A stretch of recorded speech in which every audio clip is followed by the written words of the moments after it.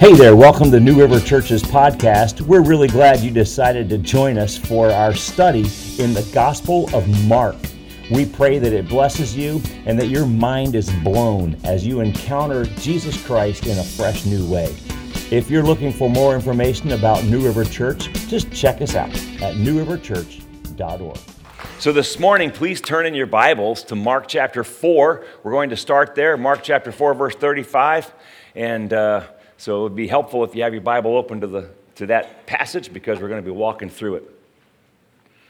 You know, the chances are real good that your Jesus is too small. And I'm not pointing any fingers at you because my Jesus is too small also. Like, Jesus is so relatable that it's easy to think of him as less than God. We think of him as more than human. That's how we see him. But rarely do we see him as the almighty, eternal God of the universe who has created all things and sustains all things by his word. One of the things that I appreciate about Mark's gospel that we've been studying is that the way he portrays Jesus. You know, the most common reaction to Jesus in the Gospel of Mark is fear, which makes sense.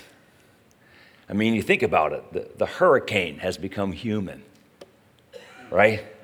Like the tornado is wrapped in flesh and we can touch him. But you better be careful, you know? You think, is that really God? And can I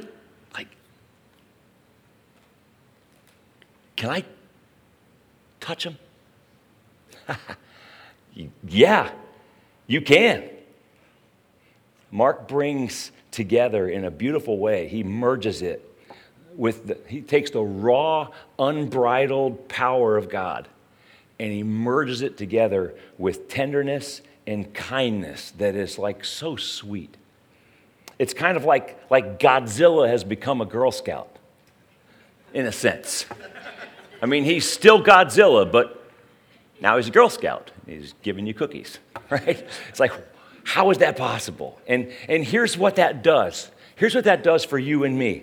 It takes my skittish little heart that has become so fearful of like everything else but God, and it reorients me. It brings me right back to where I need to be. He is the one whom I should fear. Yet, his kindness being what it is, I'm drawn in to trust him. I don't run from him. I'm drawn to him. It's amazing. And I'm also drawn into rest because you see, God's on my side. And if God be for me, who can be against me? And so we come into the end of Mark chapter 4, and we cruise through Mark chapter 5, and we discover that, well, Jesus is all of this. And he asks us these two questions. He makes these two statements that really form the center of this whole section in Mark's gospel. You see it in Mark chapter 4, verse 40, where Jesus asked the disciples this question. He says, "Why are you so afraid? Do you still have no faith?" And we also see it repeated again in Mark chapter 5, verse 36. Only this time it's a statement, not a question, where Jesus tells a man whose daughter was dying, he says, "Don't be afraid. Just believe." It's crazy, isn't it, that fear and faith go together kind of like an odd couple? You'll never exercise faith without feeling some level of fear. And fear is the main reason why most people never exercise faith. And at some point, we have to tell our fears where to stick it and move forward in faith anyway. And so we have all four of these stories in Mark chapter 4:35 to the end of Mark chapter 5. All four of these stories, like they share this common theme.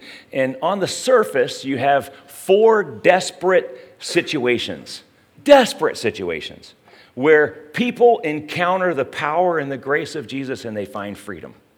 But then on a deeper level, these 4 stories all point to Mark's ultimate message where he's leading us, that Jesus is going to confront evil at its very core. Jesus is going to go toe-to-toe with death, and he's going to defeat it. And he's going to take on the thing that you and I fear the most, death itself. So with your Bibles open, I hope they're already open by now, to Mark chapter 4. We're going to start with verse 35. I just want to quickly show you how these 4 stories connect, and then we'll start walking through the stories, okay? But it's important to see how they all 4 go together so that we can see them as a whole. In the first story, Mark chapter 4:35, you've got the disciples, and they are in a storm-tossed boat thinking that they will die. And then the next story, as chapter 5 opens, you have a severely demonized man who lives among the tombs, who's literally immersed in death. And then the third story, as we continue in, you have Jairus, whose daughter is dying. And as we see, she actually does die. And then in the fourth story, you have a woman living with a death sentence, a chronic, untreatable illness where she constantly bleeds. So in each story, they're marked by death. And in each story, we see the power and the tenderness of Jesus coming together in a way that confronts our deepest fears, that confronts them, and encourages our frightful little hearts to trust him. You ready for this journey? Mark chapter 4, we start with verse 35. We pick it up right there. It says, that evening, that day when evening came, he said to his disciples. Remember, this is right where we left off last Sunday. Jesus spent the day teaching, and he's standing in a boat to do the teaching because the crowd was so large. So now he's finished teaching, and the evening has come. Follow? And he says, let us go over to the other side. Leaving the crowd behind, they took him along, just as he was in the boat. Because remember, he spent the day in the boat teaching. There were also other boats with him. A furious squall came up, and the waves broke over the boat so that it was nearly swamped. Jesus was in the stern, sleeping on a cushion. The disciples woke him, and they said to him, Teacher, don't you care if we drown? He got up, rebuked the wind, and said to the waves, Quiet, be still. Then the wind died down, and it was completely calm. He said to his disciples, Why are you so afraid? Do you still have no faith? They were terrified, and they asked each other, Who is this? Even the wind and the waves obey him. Who is this? So, in several places in the Psalms in the Old Testament, we have record of them celebrating the fact that God has power over the elements. Psalm chapter 89, verse 9 is one example. It says, You rule over the surging sea. When its waves mount up, you still them, it says. And then Colossians chapter 1, verse 16 tells us that by him all things were created, and he sustains them. So it stands to reason then, right, that if Jesus made it, he can command it. The grammar in verse 39 is very understated. When it says that he rebuked the storm, it's very understated. The grammar really is more like Jesus literally just going, shh. It's sort of how my daughter used to do to me, Dad, Dad, right? That's kind of like what Jesus did with the storm. That simple. He just it's extremely low key. The Greek word is literally to be muzzled, literally. You and I might say shush. We might say zip it or shut up or something like that. And immediately the wind and the waves calm down. And this makes the disciples' accusation of him not caring seem really silly, doesn't it? In verse 38, they cried out to Jesus, Don't you care that we're going to drown, Jesus? The truth is, they had no idea how much Jesus cared. They didn't see it at first. They didn't understand it in that moment. But God cared so much that he was actually with them in their boat. God was with them. That's how much he cared. Does God care about you? He's with you. He cares that much about you. He's with you. You and I get like the disciples a lot, don't we? We don't see God doing anything to fix our problems. We don't see God moving as fast as we think that he should. And we always interpret that as he doesn't care. Have you noticed how we do that? He's not moving in my timeline, therefore God must not care. Like, why do we jump to that so fast? You wonder? But yet he's with us. Perhaps we need to start taking our cues from him. And like, if he's not worried, then maybe I don't need to be worried. Maybe that's the better way to read that, don't you think? That maybe the reason why he's not acting like I think he should act is because he's not as worried as I am. And if he's not worried, I don't need to be worried. So if I see God sleeping, maybe I should sleep. See? That's called faith. And Jesus' question about their lack of faith in verse 40 is interesting too. Jesus says, do you still have no faith? Do you still? It's almost like by then Jesus, they've already had some experiences with Jesus. We've talked about that before. They've seen the power of Jesus, right? So they've already had enough. And it's as if Jesus is saying right there, like with all that we've gone through so far, boys, you're not here yet. You don't understand this yet. That's the question. They're not there. Because you don't think that Jesus is unstoppable yet? Like, as if he says, we're going to go to the other side of the lake, like that doesn't mean that he's actually going to get to the other side of the lake. You know what I mean? Like, if Jesus says, I'm going to do that, you can count on the fact that he's going to do that. Can't you? I mean, he said that we're going to do that. So if Jesus says it, then we can count on it. But they didn't even have the faith to believe that. So Jesus stands up and goes to the storm. In verse 41, notice how the disciples reacted to Jesus. It says they were terrified. I think that's fascinating because they were afraid of the storm. And now they're terrified of Jesus. You catch the wording? Don't miss it. So in one sense, it's like it's one thing to be afraid of this storm, but now we have somebody in our boat who rules the storm, and they're terrified of him. And they ask this question, and you and I have to ask the same question. Who is this? Who is this in my boat? Who is this in my life? I see. So we leave the disciples with their question, okay? Stick that in your hat. We're going to move on. You come into chapter 5. And chapter 5 opens, and here we're going to leave the disciples. They thought they were going to die, but they didn't. We come into Mark chapter 5, and Jesus is landing on the opposite side of the lake in a region known as Gadara. The Gentiles lived there, so this was not a Jewish area, okay? It's important to understand. That explains why they were herding pigs. If they were Jews, they wouldn't have pigs. So these aren't Jews, these are Gentiles. Think of this as a little missions trip, I suppose, that Jesus took with his boys, okay? And so we don't know it yet, but the first thing that we see in chapter 5, Jesus is being accosted by this wildly demonized man who runs out of the tombs. Now remember from Mark chapter 4, we just read a second ago, that it was evening when they started across the lake. And then they go through a storm, and now they land on the other side of the lake. So by now, it's dark, which gives this scene kind of an eerie, Halloween-y sort of feeling, doesn't it? It's dark, and a man comes running out of the tombs screaming at you. It's a horror movie. It is. And Mark gives us this quick backstory on this man. We find out that he possesses superhuman strength. He's been breaking shackles. They can't bind the guy. They can't tame him. He's got the superhuman strength almost. He is self-destructive. He's cutting himself with stones.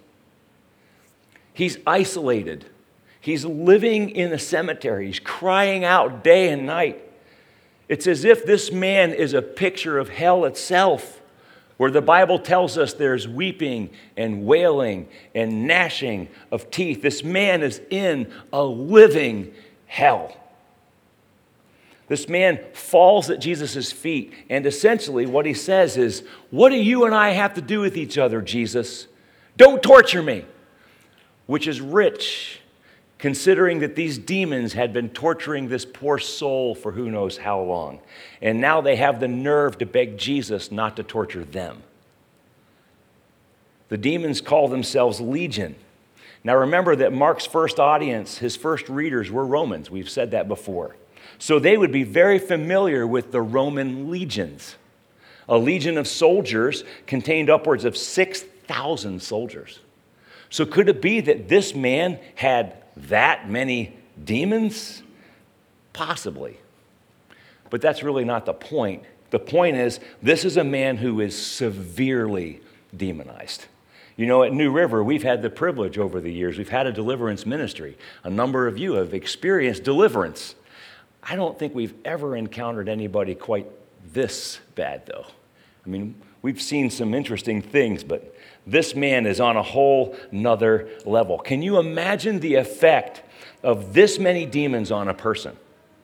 You know, it's like the disciples in the boat who are at the mercy of the storm. This man is also storm-tossed and desperate, is he not? The storm is raging inside this man's soul. And then in a word, without even a struggle, what does Jesus do? As he did with the storm, Jesus commands the demons to leave, sending them into a herd of pigs, which they destroy. Demons, that's what they do, don't they? Demons, like their diabolical leader, the devil, they do three things. They steal, kill, destroy. So they were in the process of destroying this poor man, but Jesus stopped them before it was too late. Praise God.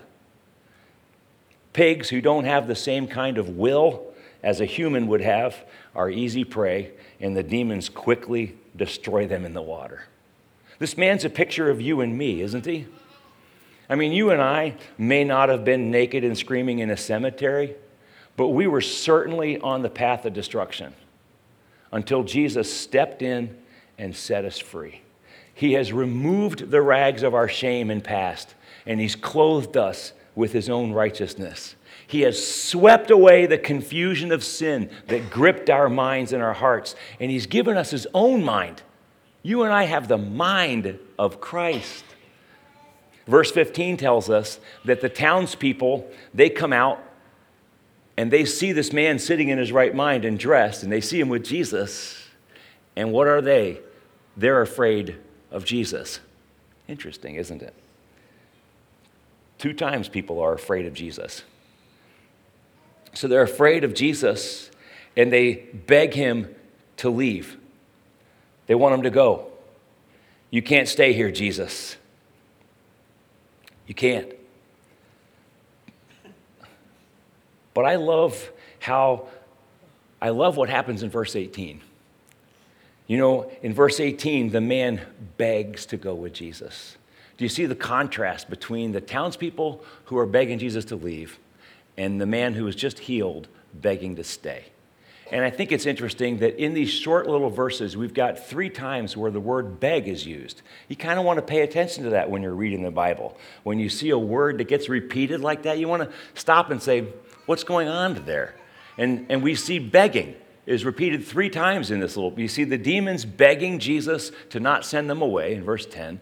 You see the townspeople begging Jesus to leave their town in verse 17. And then you see this man who's newly healed and restored and dressed and in his right mind, begging to get in the boat and go with Jesus. He wants to stay with Jesus. One group is begging him to leave. The other group, the other man, is begging them to stay. This is the kind of heart that moves God, my friend. What kind of heart do you and I have? It's a chance for us to just stop and think about my own reaction to Jesus.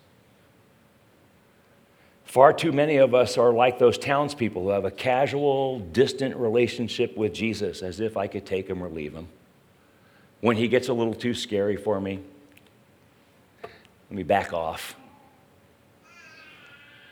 But this man, who was once so severely demonized, he knew that Jesus was his very life. You think about it, this man was not afraid of life with Jesus. This man was afraid of life without Jesus. He knew what life without Jesus was like. And this man wanted nothing more of it. True? So you and I need the same kind of personal encounter with Jesus. I don't want a casual relationship with Jesus, do you? I don't want the kind of relationship with Jesus like these townspeople had. I see him from a distance. I see him do great things. I think, oh, that's interesting. And then when he gets a little too close, See, I am that man who came chasing Jesus out of the tombs, who knows what it is to be set free, who knows what it is to be delivered, and who is forever grateful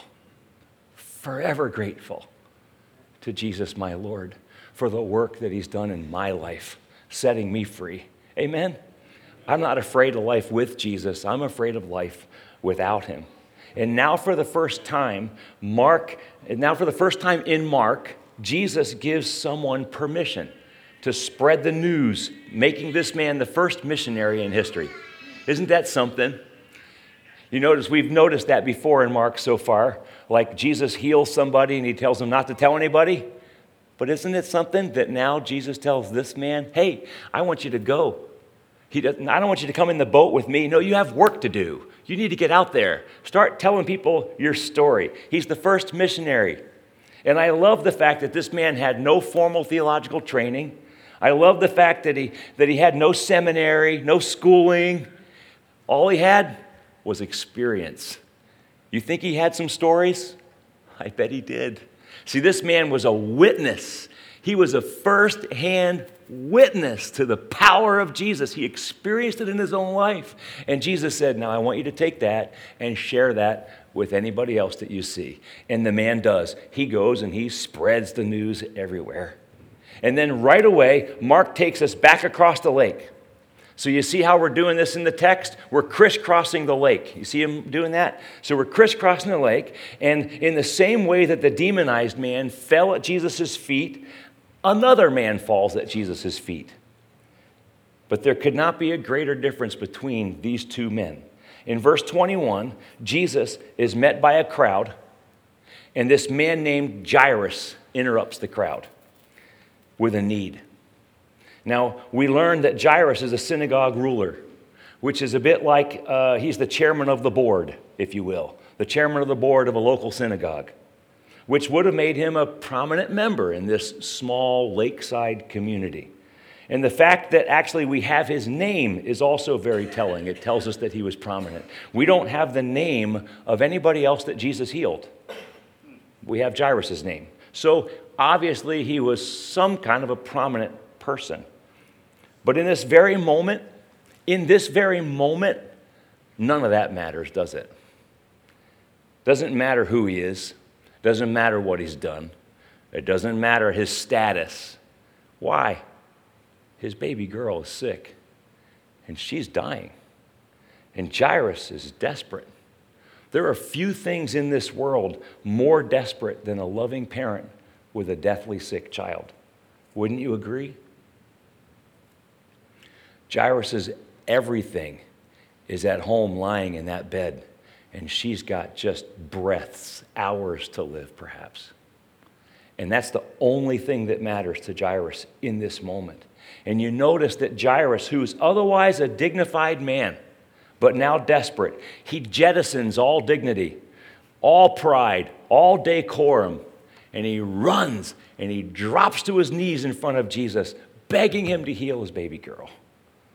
And then verse 24, look at verse 24 in chapter 5 there. It feels almost nonchalant. It says, so Jesus went with him. You don't want to give that a little bit more punch, Mark? Like, so Jesus went with him. I don't know, can I just say it this way? Jesus is freaking cool. That's my opinion. Jesus is cool. He's unflappable. He is not ruffled. His blood pressure doesn't pop up for even a second. I mean, here it is. It's a life-threatening storm on the water in a water-swamped boat, and Jesus goes, shh. And then it's a wildly demonized man running from a cemetery in the dark, and Jesus tells the demons, take a hike. And now it's a crowd with a super desperate dad begging him for help. So Jesus went with him. It's almost like Jesus is checking his watch. Yeah, I got time to do that. I think we can squeeze that in. And he goes off to Jairus' house. See? And while they're walking to Jairus' house, here's what happens. Look at verse 25. Chapter 5, verse 25. It says, "And a woman was there who had been subject to bleeding for 12 years. She had suffered a great deal under the care of many doctors and had spent all she had. Yet instead of getting better, she grew worse. When she heard about Jesus, she came up behind him in the crowd and she touched his cloak because she thought, if I just touch his clothes, I'll be healed." Immediately, her bleeding stopped, and she felt in her body that she was freed from her suffering. At once, Jesus realized that power had gone out from him. He turned around in the crowd and he asked, "Who touched my clothes?" "You see the people crowding around you, Jesus," his disciples answered, "and yet you can ask, 'Who touched me?'" Everybody's touching it. But Jesus kept looking around. What did Jesus do? Kept looking around to see who had done it. Then the woman, knowing what had happened to her, came and fell at his feet and, trembling with what? There it is again.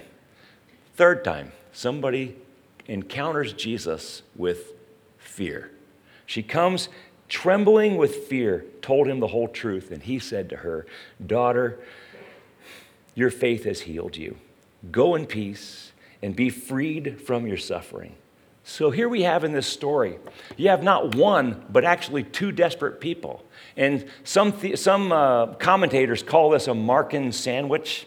It kind of sounds like something from Spock, but it's a Markan sandwich where Mark takes these two stories and he merges them together. And because they go together and they really share the same point. And so here you have two desperate people. You have a dad whose daughter is dying. And you have a woman who has a chronic, untreatable illness.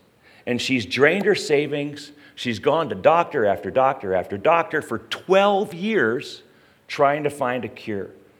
And the fact that she's desperate, and the fact that Jairus is desperate, and the fact that they both went to Jesus is the only thing they share in common. Otherwise, you couldn't find two more different people. Let's look at how they are. Jairus is surrounded by community. This woman is isolated. Jairus, we know his name. We don't know her name. Jairus is a religious leader. She wasn't even allowed in church because of her condition. Jairus is respected in the community. She was rejected by the community.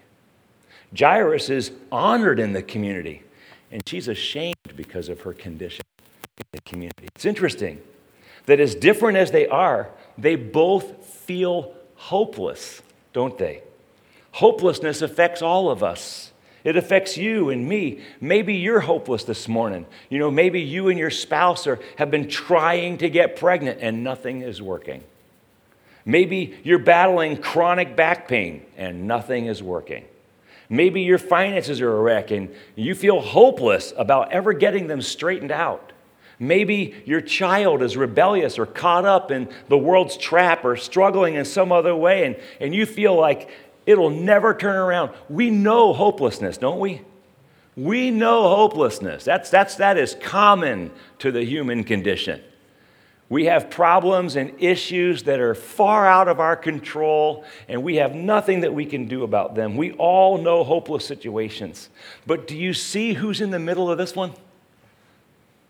Jesus. And do you notice that he's unflappable? You notice that he's cool. Do you see how cool he is? Like he is not at all stressed out by this, is he? You just get this picture like, man, he is in charge. And he's there and he's in the midst of it. I can picture Jairus feeling very antsy. Can't you? As Jesus stops everything to talk with this woman. Like, remember, Jairus is there and his daughter's dying. And Jesus stops the whole crowd, the whole thing, to talk to this woman. And then he says, "Who touched me?" And nobody shows up first. And you would think, well, now that's your cue, Jesus, just move on. But he doesn't, does he? Mark says he kept looking around. Jesus is like, I need to find this woman. I need to, not this, he didn't even know who it was. I need to find this person. You say, well, what's going on? Did Jesus not know who touched him? I think he did. I think Jesus knew who touched him.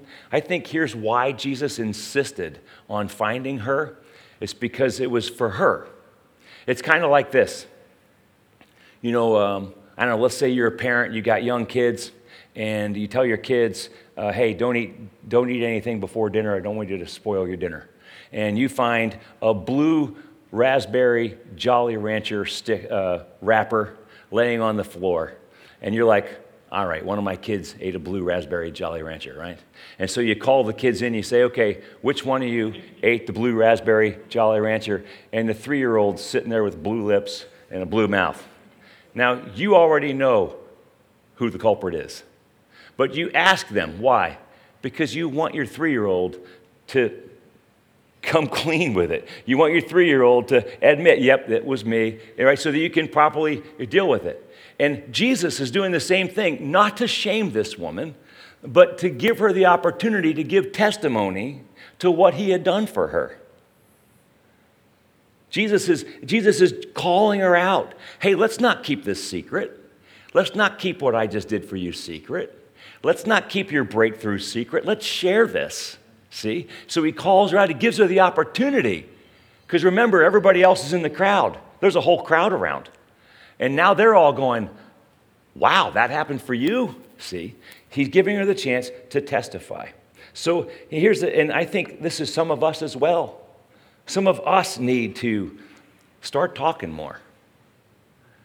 Some of us need to get out there more with what Jesus is doing and has done in your life. Your faith, what Jesus has done for you, was never meant to be secret. Was never meant to be just you and Jesus and nobody else. The things that he does for you are meant to be a blessing to everybody else around you. And sometimes, for some of you, it's as simple as getting baptized. Every time we have a baptism service, you're kind of uncomfortable, and some people don't even show up because you know it's a little close to home. It's time for you to come out with that, my friend. Are you going to follow Jesus or not? Some of us, maybe it's just as simple as like your friends. What do they ask you at work tomorrow? They say, hey, what'd you do for the weekend? And normally you go, we just hung out, yard work, nothing big. But maybe it's time for you to say, actually, my family and I, we went to church, and this is what I learned, and this is how God blessed me. Come out with it. Like, Jesus has given us the opportunity to share what he's doing in our lives. But there's also something else that's super sweet here that we need to make mention of. Jesus calls this woman daughter. It's the only time that Jesus called a woman daughter. Why? Well, where's her dad? Where is her Jairus, who's willing to beat down hell to find help for his little girl? Like, this woman's all alone, isn't she? She blew all of her savings on medical bills. She's been working hard. She has no one to embrace her, no one to fight for her. And so Jesus calls her daughter. I love that. He steps in, and he becomes her Jairus. Listen, I don't know what your relationship is like with your dad. Maybe it's good, maybe it's bad, maybe your dad is dead. But I know this, you'll never know a good father like God. He's the best. And the story picks back up again in verse 35. So remember Jairus? Okay, Jairus, verse 35. While Jesus was still speaking, some people came from the house of Jairus, the synagogue ruler. Your daughter is dead. Why bother the teacher anymore? Your daughter is dead. Do you feel the weight of those words? Your daughter is dead. Why bother the teacher anymore? Is there anything in our lives more defeating than death? Anything. Game over. The final buzzer. Lights out. Lock up the doors and go home. Like Jairus' last-ditch effort to save his daughter had failed. He could have been at home with her, sharing her final moments, couldn't he? And yet, instead, he's out chasing some fantasy about trying to make her better and get her help. And now he hears the words, "Your daughter is dead." I mean, you hear those words and your heart just sinks. And then the follow-up question, why bother the teacher anymore? I mean, that's it, Jairus. You did everything you could. You tried. A for effort, but it's over. She's dead. I love verse 36. Look at verse 36. Ignoring what they said, Jesus told him, "Don't be afraid. Just believe." Don't be afraid, Jairus. Just keep believing. He did not let anyone follow him except Peter, James, and John, the brother of James. And when they came to the home of the synagogue leader, Jesus saw a commotion with people crying and wailing loudly. He went in and he said to them, "Hey, why all this commotion and wailing? The child is not dead, but asleep." But they laughed at him. They laughed at Jesus. After he put them all out, he took the child's father and mother and the disciples who were with him and went in where the child was. He took her by the hand and said to her, "Talitha cum," which means, "Little girl, I say to you, get up." Immediately, the girl stood up and began to walk around. She was 12 years old. How long had the woman been suffering with her issue? 12 years. How old is Jairus' daughter? 12 years. At this, they were completely astonished.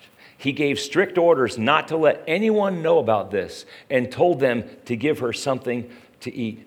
Now, coming back to verse 36, it rings similar, doesn't it, to what Jesus said when he was back in the boat with his disciples. He told them, hey, don't be afraid, have faith. And here he tells Jairus, don't be afraid, just believe. The verb tense here is literally keep on believing. Like the Journey song, keep on believing. Like, keep on, don't stop. When God doesn't answer my prayers right away, when God doesn't answer my prayers on my timeline, we tend to give up. Jesus says, don't give up. Keep believing, Jairus. You've just heard the worst news of your life. Your daughter is dead. Keep on believing, Jairus. That takes some serious faith, doesn't it? Yes, it sure does. In this moment, Jairus faces his own storm of sorts. Can you see how it might feel to be in Jairus' shoes in this moment? Your daughter was dying and Jesus was dilly-dallying. You don't think maybe you might be tempted to accuse Jesus of not caring? You know? It might be tempting to say, Jesus, don't you care? You delayed and now she's dead. See, death might seem hopeless to you and me, but to Jesus, it's nothing more than a nap. He ignores the crowd, he ignores the mourners, and he steps inside the girl's bedroom with her parents, and I imagine he sits on the edge of the girl's bed, and he says the words Talitha cum, which is a diminutive, actually, in the Aramaic. It's literally saying like this. It's like what her mother might say to her when she's waking her up from a nap. Jesus is saying, sweetie, wake up. That's what it is, Talitha cum. Sweetie, wake up. It's a picture of compassion and gentleness as well as command. Jesus is not at all intense or demanding. Jesus is not at all worried or ruffled, is he? Here's a dead girl and really upset parents. And Jesus is still cool. And he says, sweetie, wake up. He has so much command over death that he can gently nudge a dead girl and tell her to wake up. And she does. Can you imagine the joy of those parents as they embrace their daughter who now lives? Verse 42 says that they were completely astonished. You see that in 42? The word there is literally ecstatic. They've gone from the worst day of their life to a day they'll never forget. Amen? No doubt in that moment, they were very glad. Jairus was very glad he kept on believing. Don't you think? In that moment, I'm sure Jairus is going, oh yeah, I'm glad that I listened to what Jesus said and I kept on believing. And all this leaves you and me with this question. Karis, you can come play if you want. All this leaves you and me with this question. If Jesus is that powerful, let's put this together. If Jesus is this powerful that storms, demons, chronic illness, death don't faze him, and if Jesus is this loving, who comes to us in our brokenness and he meets us in our hopelessness and he treats us with this kind of tenderness, friends, why would we be impatient with him? Do you see that? Why would we not trust him? Why would we ever be afraid again? Why would we ever be afraid again? If Jesus is this powerful and this tender at the same time, we see in all of this the central message of Christianity, that you and I are powerless, so of course we get afraid. Look at us, how small we are in the grand scheme of things.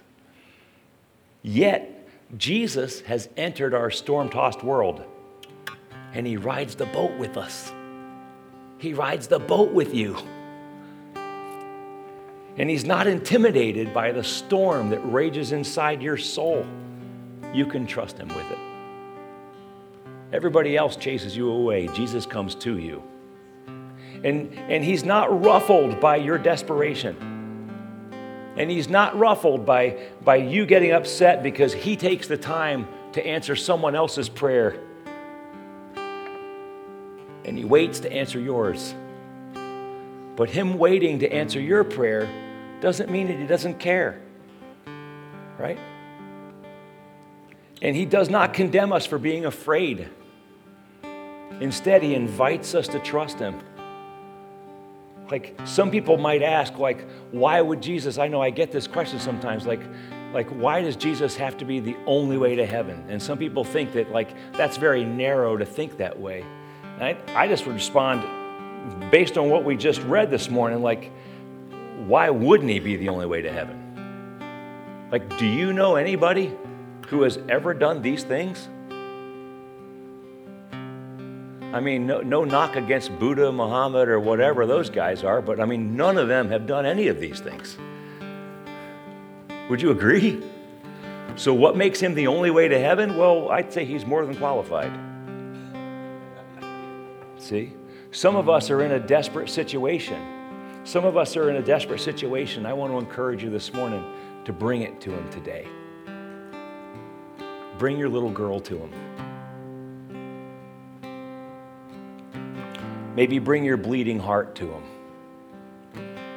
Your chronic need. Maybe bring your tormented soul, your confusion. Like, bring it to him. He stands ready to meet you here.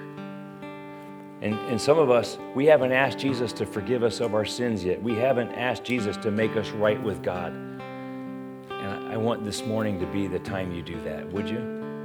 Would you this morning say, Jesus, I see you now. I see you now. You are more powerful and you're bigger than I ever thought you were. I always thought you, Jesus, were just like Buddha, just like Muhammad, all the rest, like you guys were all up there playing cards or something. I thought, Jesus, like you were just another name for these guys and you guys were all the same. But I see this morning, no, not at all. Jesus, you are supremely above any other human being, ever. See, you are God, wrapped in flesh, who loved us enough to come here, to step into our boat, to calm our storms, to forgive our sins, to walk with us through trial. How could I not trust you? So I want to invite you this morning, let this morning be the day that you begin that relationship with him.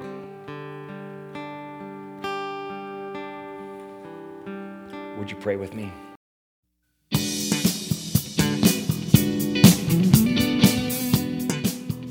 Thanks for listening today. If you'd like more encouragement or information about New River Church, Check us out at newriverchurch.org.